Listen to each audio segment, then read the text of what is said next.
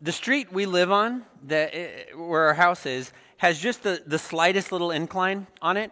And so about, November every year, once you start getting that first rain that freezes and then the snow that piles on it, through about May, whenever it thaws, we have an ice rink in our driveway, or not our driveway, our road. And it's not necessarily that the plow trucks don't come by. I don't know what it is. It just feels like for about 6 months out of the year, it's just this sheet of ice.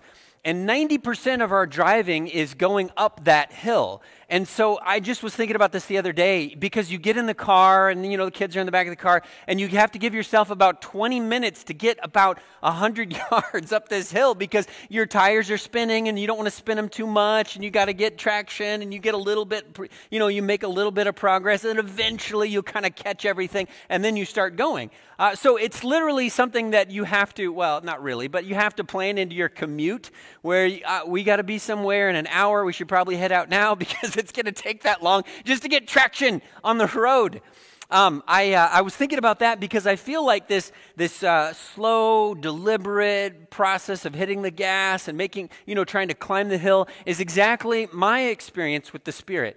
Over the course of the last, for me it's been a little bit longer because I've been in the process of studying this for a while. But I think for our church over the last November 16th, I think we started, it's this process of getting traction about the Spirit in our lives, the Spirit kind of like coming into our presence, our midst, our experience, and us beginning to kind of like the tires are catching the road and we're beginning to move forward and we're going to take off.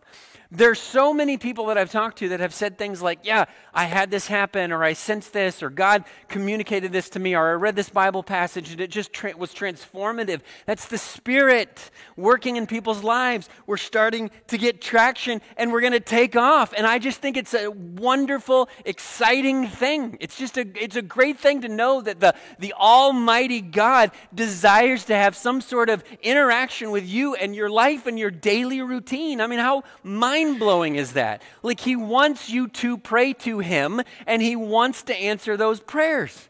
It's unbelievable. It's just a crazy, crazy thing to think about. I feel this in my life, in my spirit. We're getting some amens from the babies. I mean, they feel it too.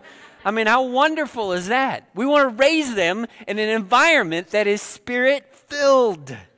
Parents, we want that. Spirit's beginning to get traction. All right, so let's talk about this, because I think I'm experiencing this desire, like, okay, hey, yeah, we're moving somewhere. How do we get more of it?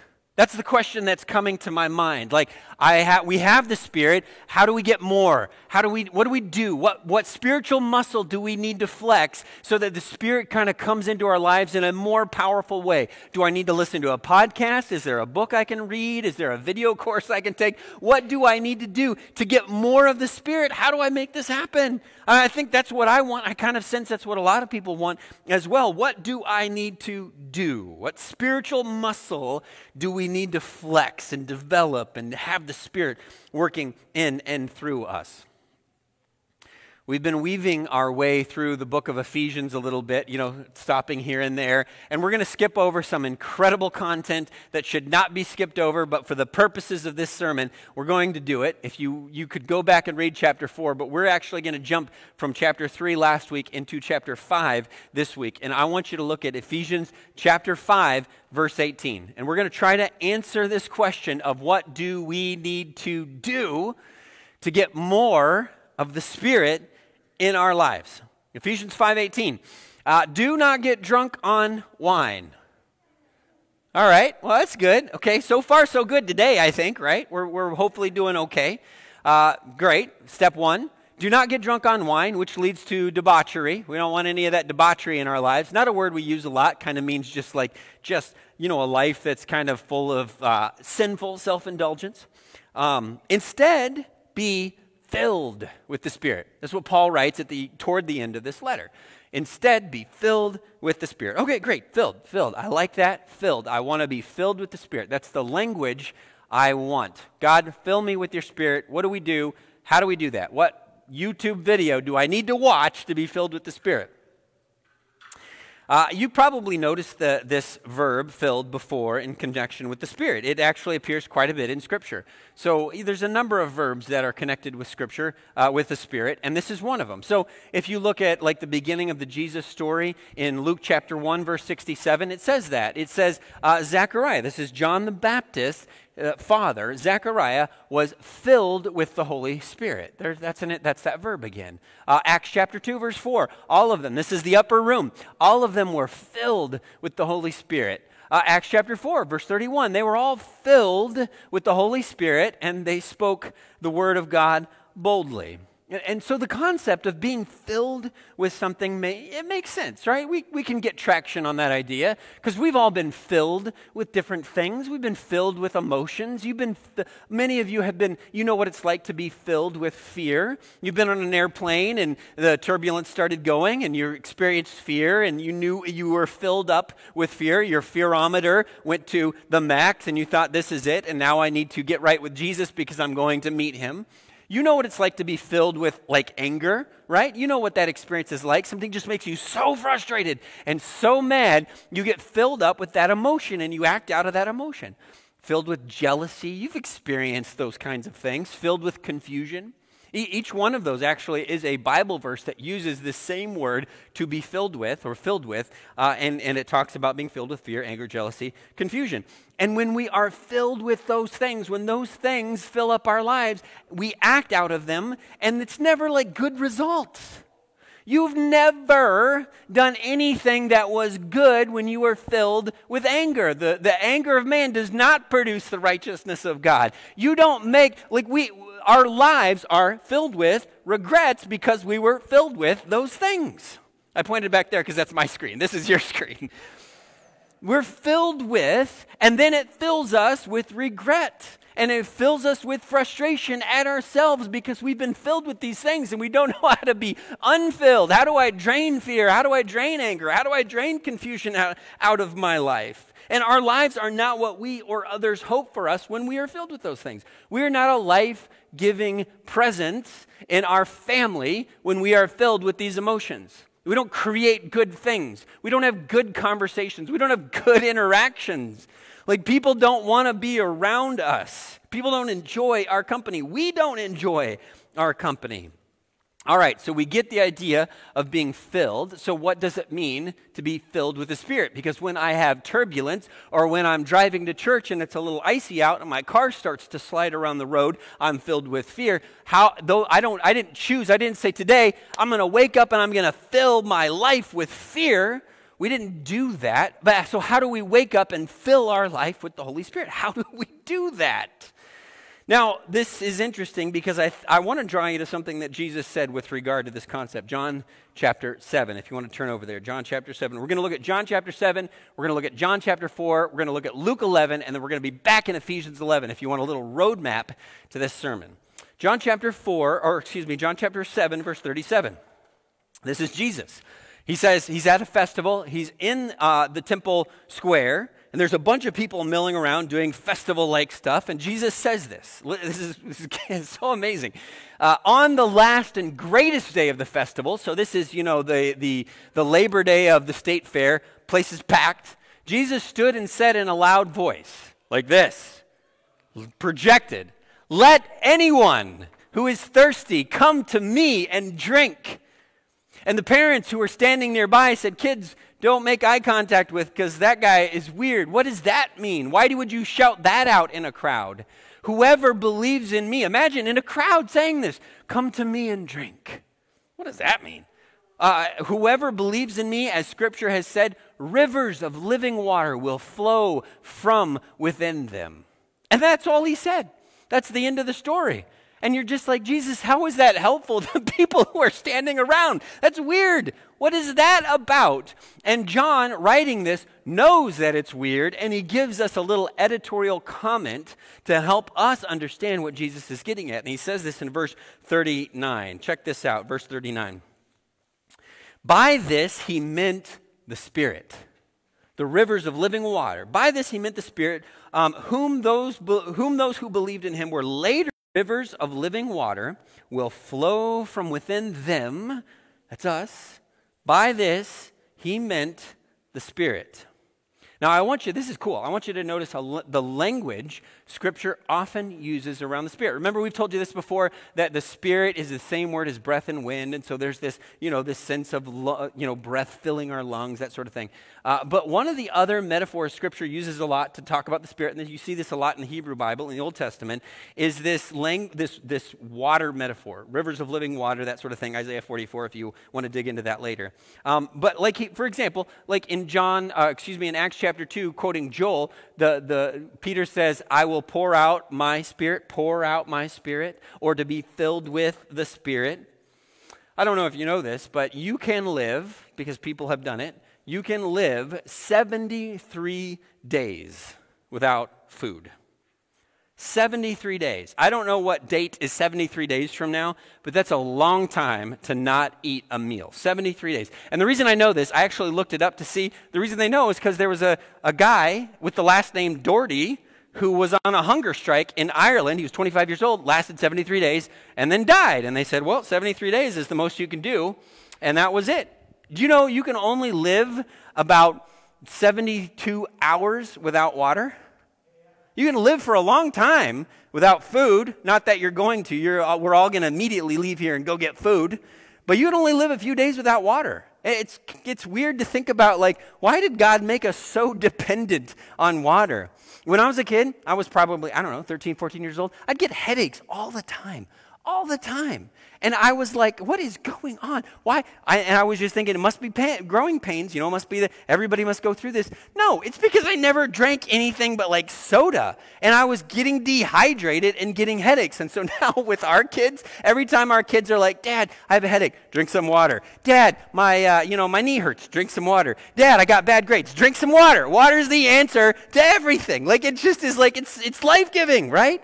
Now we get that. We even get that living in Minnesota, Atlanta, 10,000 lakes. But imagine you're living in this dry, arid culture, this place where wells and oases were the relatively rare thing. You can imagine this metaphor of water was so valuable to know that Jesus is saying that people who believe in me become a life-giving presence that other people come to be refreshed. They are the people that believe in me are filled with the life-giving presence of the Spirit. I mean, it's just a wonderful idea. Water is life. Now, this may actually ring some bells when you think about living water. What is all that about? Because you remember that story of the Samaritan woman at the well in John chapter 4. And Jesus is at the well, and I imagine he's just casually sitting there. The lady comes to the well at the weird time when nobody else is there, so it's just Jesus and this lady. And Jesus says, hey, get me some water. It's kind of a weird thing to say anyway, but you are not supposed to talk to other women, much less Samaritan women. Jesus is just going way out of the norms of society. And this lady says, who are you talking to me? You're a Jewish male, I'm a Samaritan woman. She's pointing out all the things that separate us. And Jesus says, nope, that's not what it's about. He says, actually, if you knew who it was that is talking to you, you would have asked me for water, and he would have given you living water. And it's just such a strange story. What's Jesus trying to get at? What's he thinking about? And in verse 12, in John chapter 4, verse 12, Jesus answered, because she's asking questions okay, fine, give me this living water. What is that? And he says, everyone who drinks this water will thirst again, but whoever drinks the water I give them will never thirst. Indeed, the water I give them will become in them a spring of water welling up to eternal life. And I think we begin to see the edges, the contours of this idea that Jesus is trying to communicate. He's trying to tell us that the Spirit, the presence and power of God is available to people, and it creates in them, it makes them a life-giving presence. It creates life within them. It creates joy and hope and peace and goodness. It creates awareness of sin and a desire to confess. It creates all these things that we want, but it comes from the power of the Spirit. We talked about this quite a bit last week. The Samaritan woman, this story, unbelievable. That day, she had this, I don't know, how long did this conversation with Jesus take? 5 minutes? 10 minutes? she went away she walked to the well being broken, being dry, being thirsty, not having any future, not having any hope, trying to avoid community. And she left the well and she transformed her town. She went back into town and she got everybody stirred up and they all came out to see who was this person that told her everything about her. She had been filled up with the Spirit. In a moment. We tend to think like, okay, Patrick, I heard what you said. I'm going to go ruminate on that for a while. I'm going to go file it away. I'll think about it. And Jesus is saying, no, this is something that is accessible and powerful for us in a moment. Our lives can be transformed instantaneously. It's just an unbelievable idea to be filled up with the Spirit. Okay, I want that, right? I want that. Who doesn't? Who doesn't want to be that type of human? So what do? Well, Ephesians chapter 5.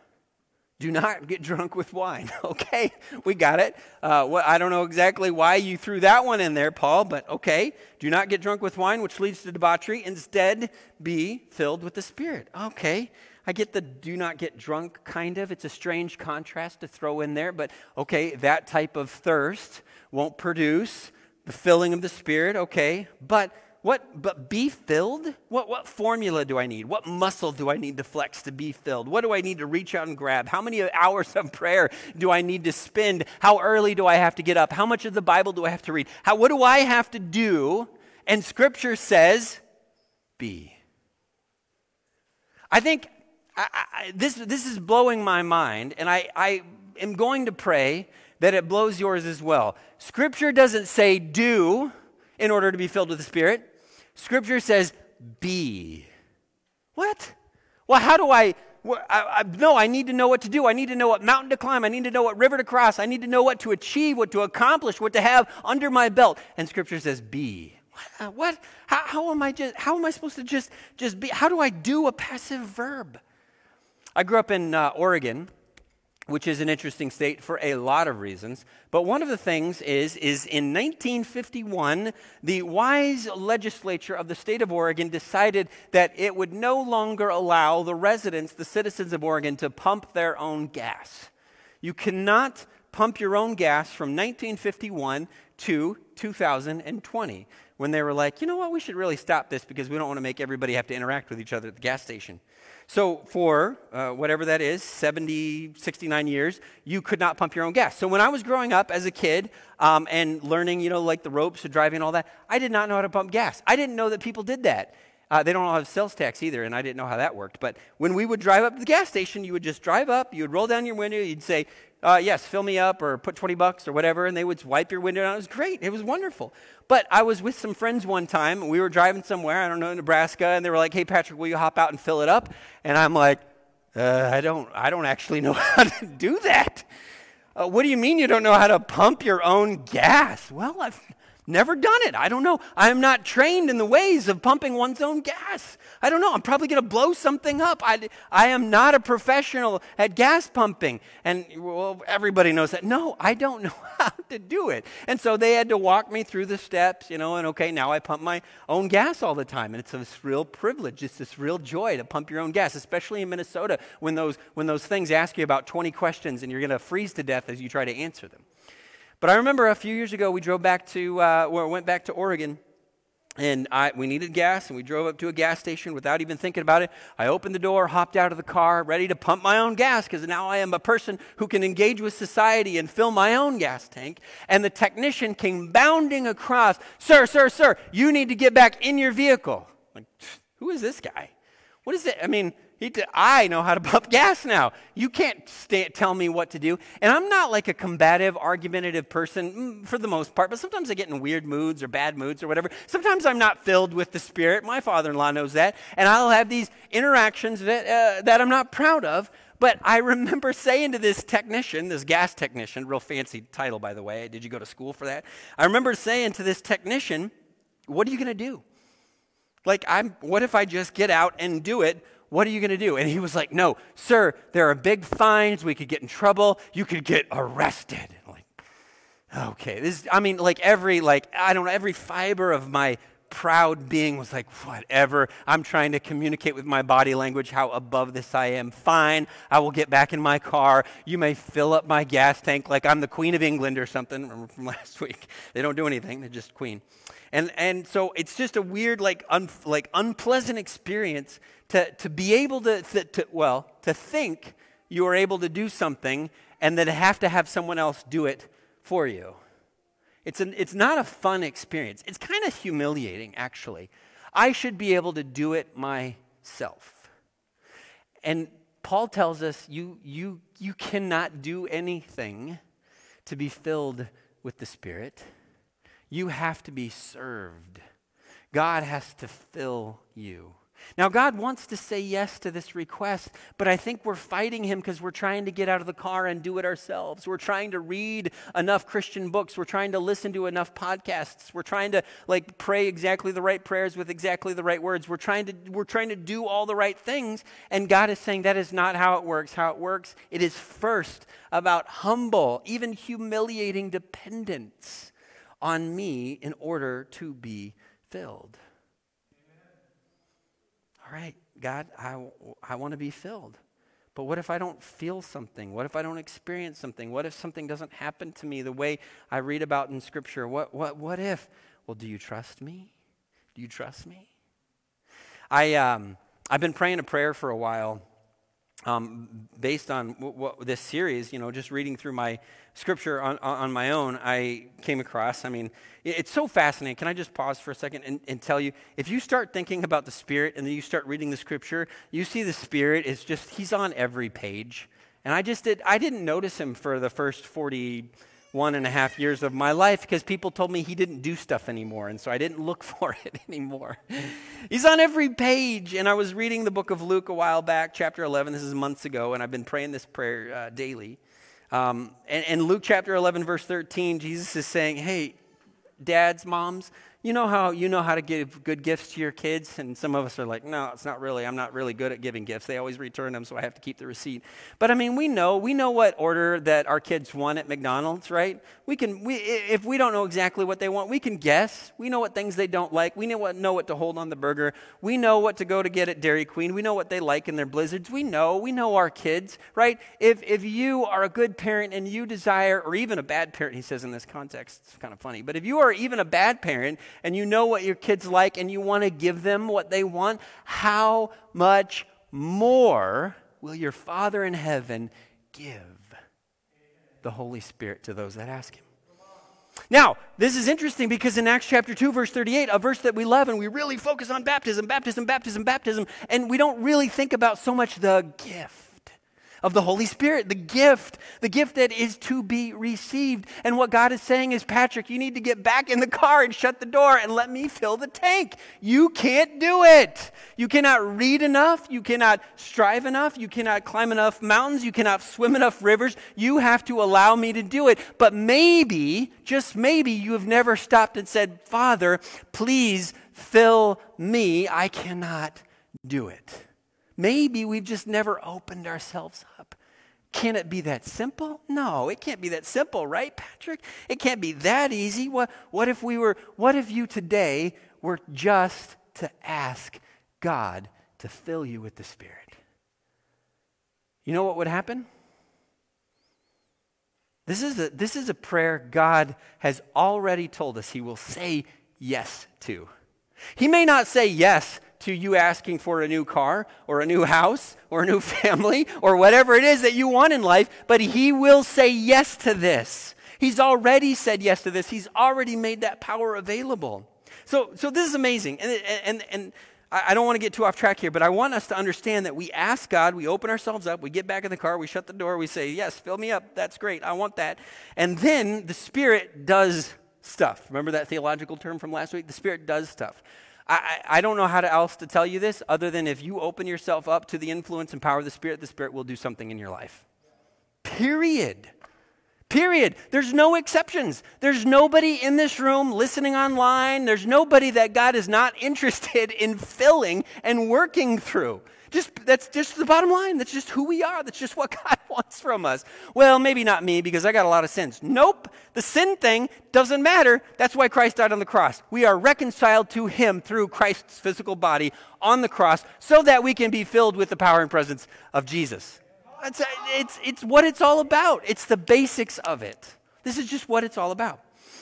All right, but the Spirit does stuff. Ephesians chapter 5, verse 18. Check this out. Do not get drunk on wine. Okay, Patrick, we've covered that. You tried to tell me something here? Yeah, do not get drunk on wine. That's what I'm trying to tell you. It's pretty simple. Which leads to debauchery. Instead, be filled with the Spirit. Okay, all right. I'm in the car. Door's closed. All right, will you please fill me? All right, let's do this. And then it says in verse 18, instead, be filled with the Spirit. Verse 19, rather, speaking to one another. So what happens is the Spirit comes into your life for a purpose, for a reason, for a mission. The Spirit comes into your life, speaking to one another. Now, I all of a sudden realize that now I have a responsibility in the world to engage with the world in the mission of Jesus because I've been filled by the Spirit. Speaking to one another with psalms and hymns and songs from the Spirit. Aren't you glad we're going to be singing soon? Isn't that going to be great? I mean, this is a good thing we're reading this verse right now because if we were going to sing for another year, it'd be like, maddening. Psalms, hymns, and spiritual songs from the Spirit. Sing and make music from your heart to the Lord. The Spirit does stuff. You fill up the car with gas in order to go. Being filled leads in order to going. It leads to going. I think the Spirit in you, and this is for some of you in the room, this is for some of you watching on Facebook right now, the Spirit will lead you, it will fill you up in order to lead you to confront and confess sin in your life. The Spirit will fill you up to make you a life-giving presence for your friends and your family and your coworkers. That's what the Spirit intends to do in your life. The Spirit intends to fill you up to make you a peacemaker. Your life is filled with conflict, and the Spirit wants to create peace and make you bring peace into new situations. The Spirit wants to bring you joy. You're miserable. The Spirit wants to fill you with the power and presence of God that brings joy. The Spirit wants to bring into you life-giving prayer. You know what? When you are filled up with the Spirit, you desire to connect with God. You don't have to say, oh my goodness, I've been praying for 5 minutes. This is an eternity. You desire to connect with God.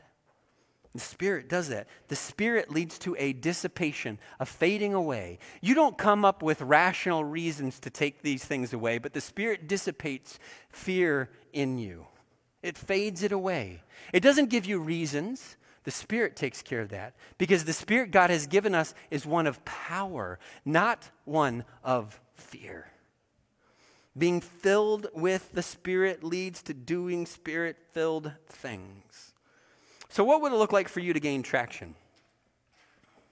Because if this is all just information, all right, don't get drunk with wine, which leads to debauchery, but be filled with the Spirit. Great, I'm going to go and eat lunch and go about with my... If this is just information, then this is just not worth anybody's time. What would it be for you to actually live this and to actually be filled with the Spirit? Can I tell you a very unimpressive story in my life that I believe that I know God is working in my life? Very unimpressive. And the reason I'm telling you it's unimpressive is because I think it's relatable.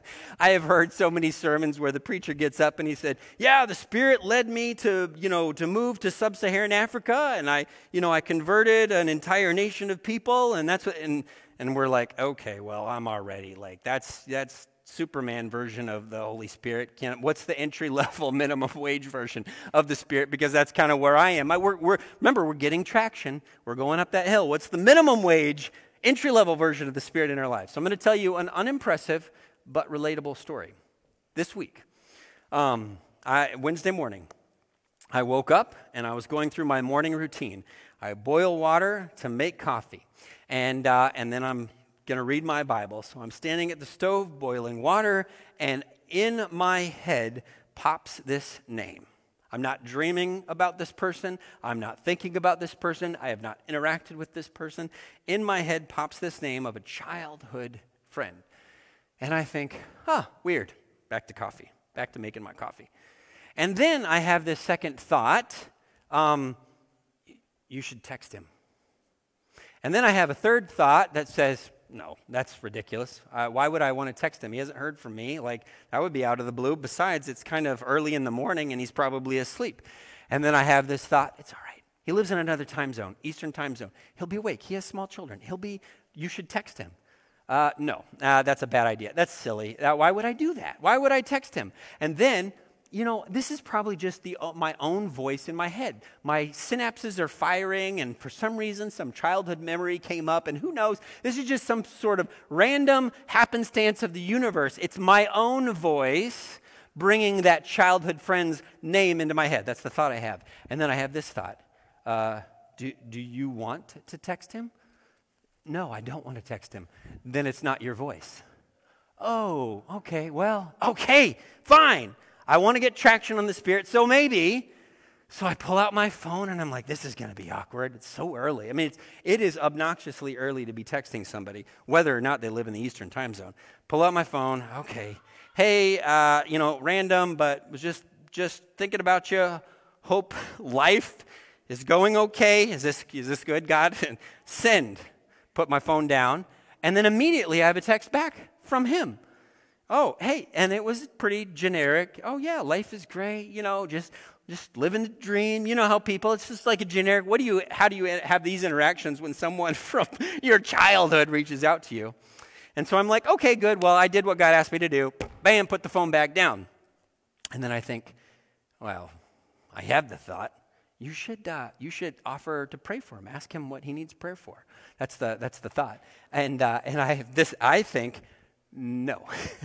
No, I already had the interaction. Whether or not that was really God, I already had this interaction. That was enough. That was my good deed for the day. No. You should reach out to him and say, is there anything you can pray for him about? And then but you know what? This is just all going on in my brain. There's not really God. The Spirit's not really talking to me. That's silly. That's not the voice of God. I am not so privileged to have the voice of God popping old friends. This is just me, my own voice. Do you want to reach out and ask him what he needs prayer for? No, I do not. Well, then it's not your voice. Oh, my goodness, you're good at arguing. It's very frustrating. Fine. I get my phone back out and it's such an apologetic text. There's no boldness of the Spirit here. Hey, this is super random and kind of weird and sort of awkward. Is there anything I can be praying for you about? I haven't talked to this guy in forever. Okay. All right, are you sure, God? Yep. Send. Okay. Put my phone down. And then, I look at it. I was thinking maybe if it's really God, he'll text me back. Nothing. Not even those 3 little dots that you get when I told you this was an unimpressive story, right? Hopefully he just chalks that up to me being some weird preacher friend that he knows, and he can tell his buddies at work today, like, this guy, I knew when I was a kid, that's what I'm thinking, and that's all that's going on in my head. Again, not the voice of God. So I go back to my routine, making coffee, reading scripture. About 30 minutes later, I check the time, pick up my phone, and I've got a text back from him. Have you ever gotten one of those texts where you don't read it, but you scroll to the bottom to see how long it is before you start? Do I have enough time to read this? That's the text I got back from him. And he is giving me the details of his current circumstances and his life so that I can engage with God in prayer for him. What? Now, I told you it's unimpressive. You know why it's unimpressive? Because it was 2 texts. It was 2 texts. It was a childhood name. Who cares? Like, it's not something cool. It's not like waking up from a dream and calling, Steve's got better stories. But see, here's the thing. You've got better stories than that in your own life.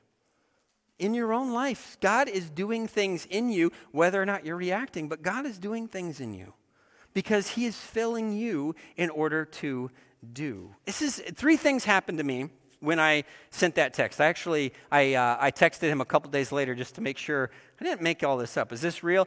And this is what I texted him. Hey, just, thanks for sharing. I've been praying.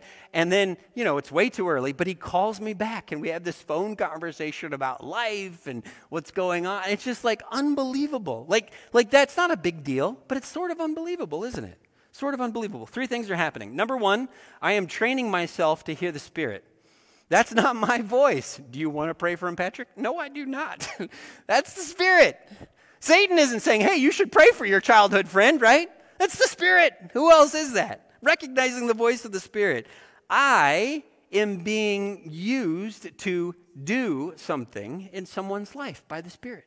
And I am being filled up. Do you realize how much confidence that gives me just to have this interaction with the mighty power of God working in me to send a childhood friend a text? How silly that is, how minor that is, how unimpressive that is, but it's filling me up. Maybe the next time God will use me to do something more and more risky and more bold.